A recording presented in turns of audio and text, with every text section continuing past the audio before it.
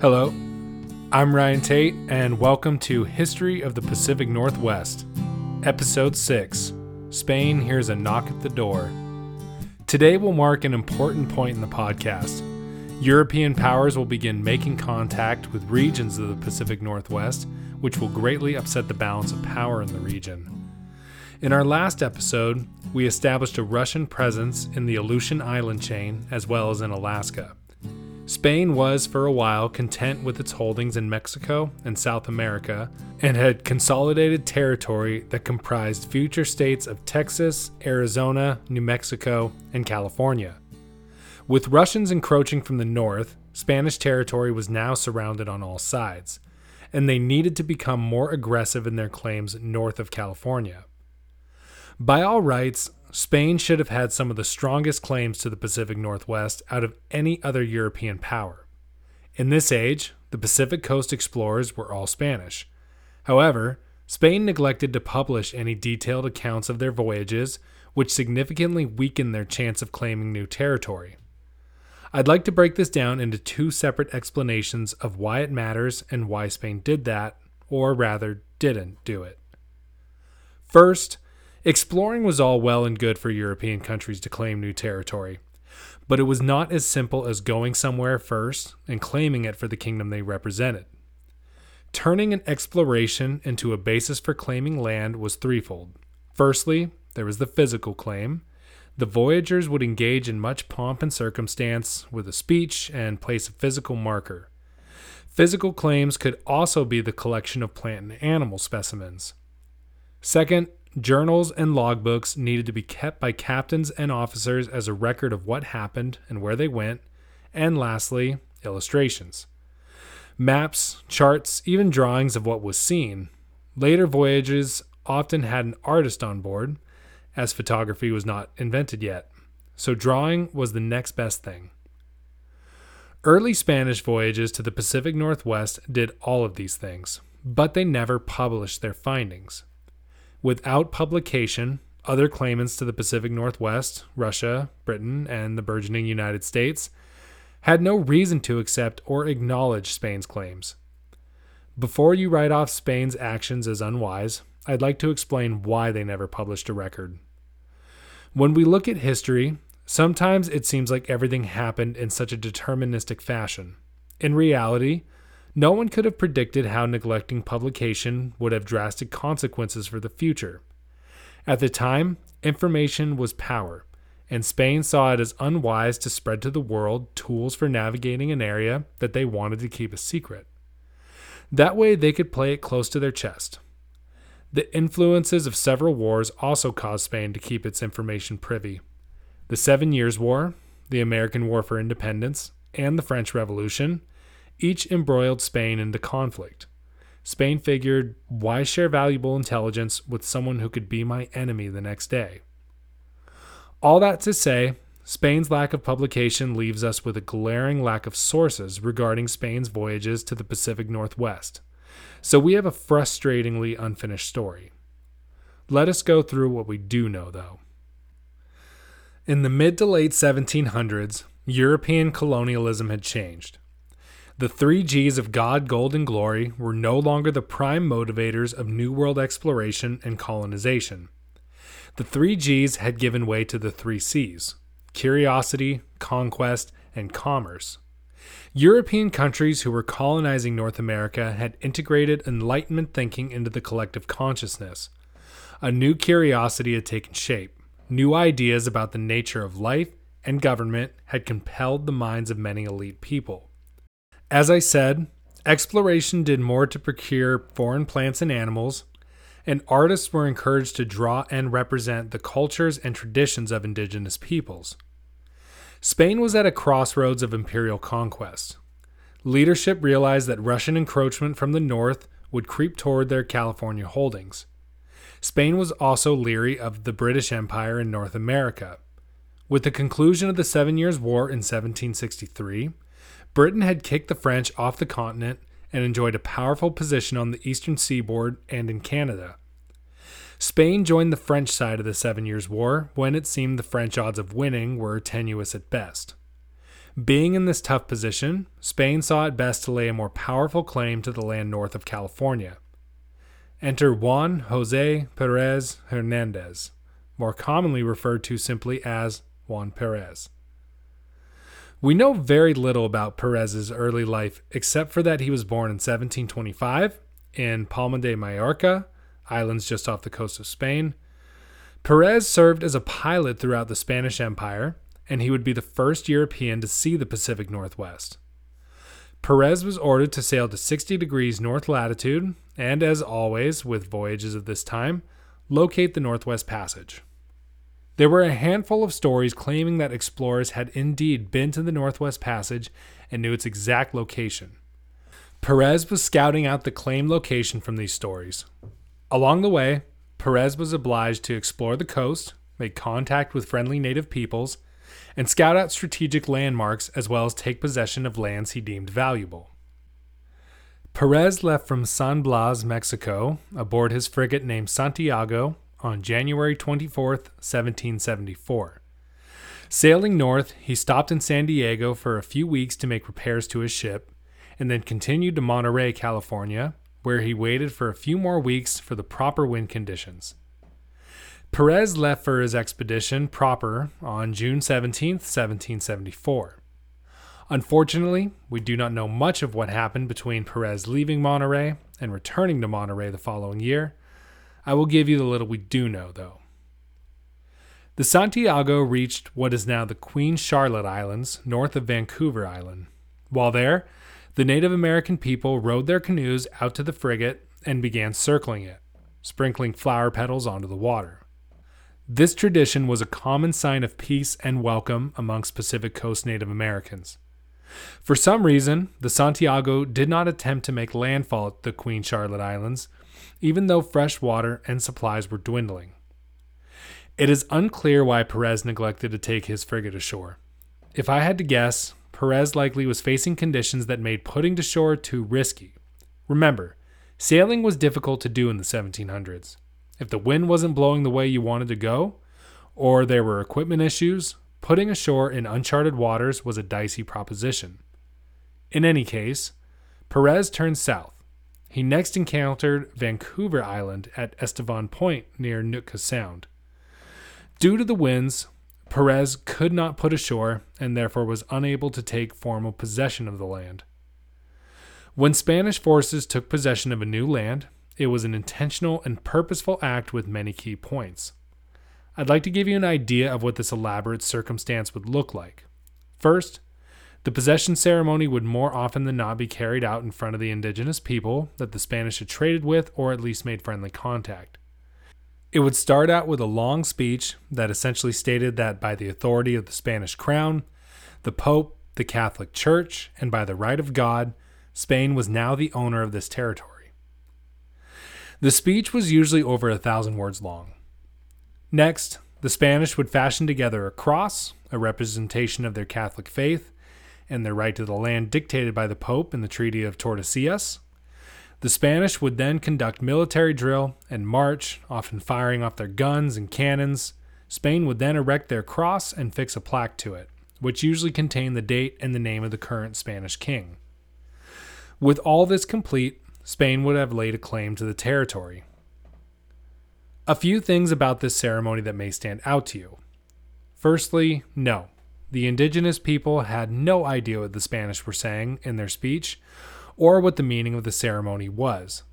They would likely watch on in a mixture of confusion and curiosity at the unknown words and look on as the Spanish wandered around slashing trees with swords, flipping and tossing rocks, and disturbing the land in other ways.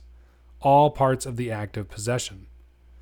Sometimes natives would take it as a sign to showcase their own ceremonies to the strangers. All in all, the people they came across had no idea what was really taking place. It is important to remember that indigenous people were not a concern for the Spanish Empire when it came to claiming new lands. As far as Spain was concerned, the land was available. Getting back to Pérez, the navigator was unable to put to shore, and so he never took possession of any lands that he visited. While at Nootka Sound, he did trade with the people there.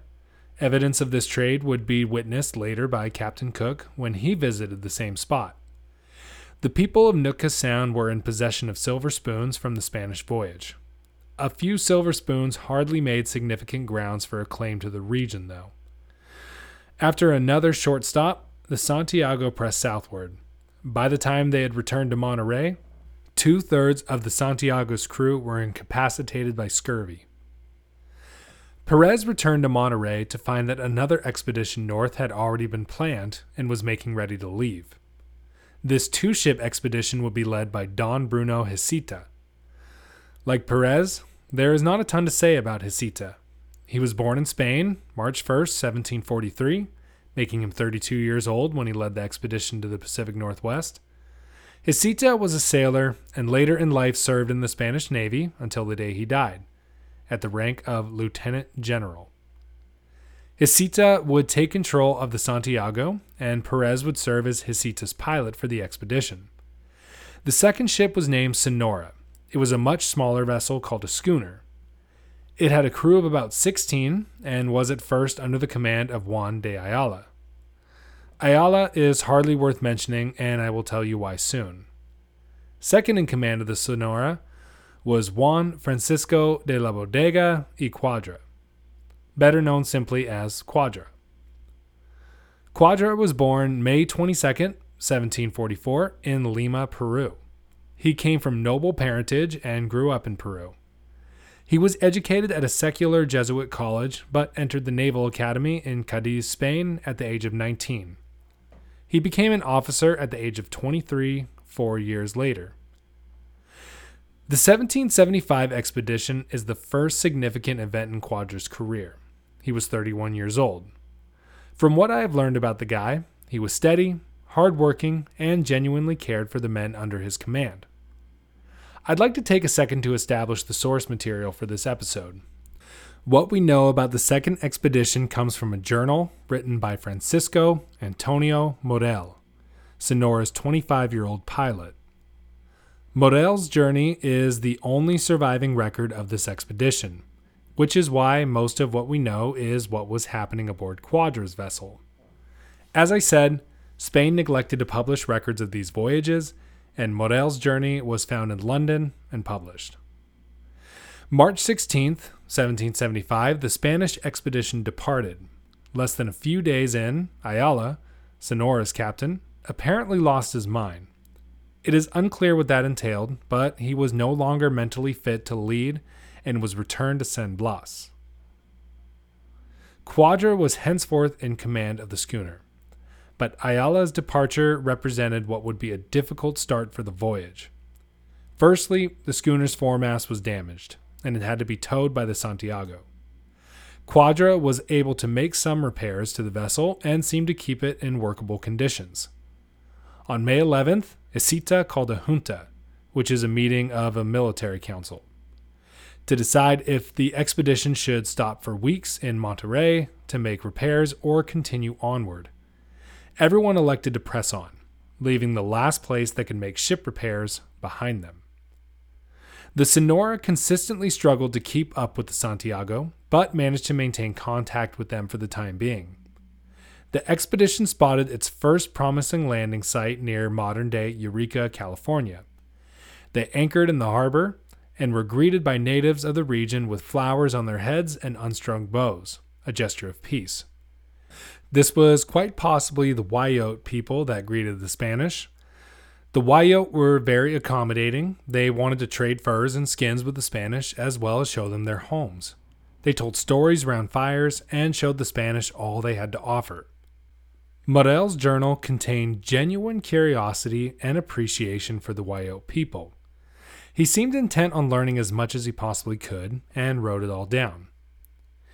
Heceta had forbid any of the men under his command from engaging in any sexual activities with any native people encountered. 2 men broke this order, and Heceta would have them flogged. The Wyote protested the flogging and showed strong disapproval of the whole act. Heceta would acquiesce and stop the whipping short. Before leaving, the Spanish performed their act of possession and left the harbor on June 19th, 1775.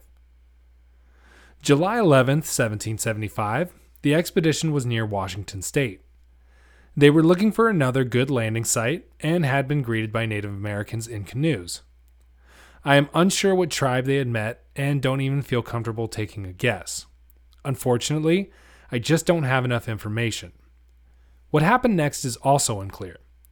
According to Morel, a boat was sent ashore and the landing party was onset by over 100 native people.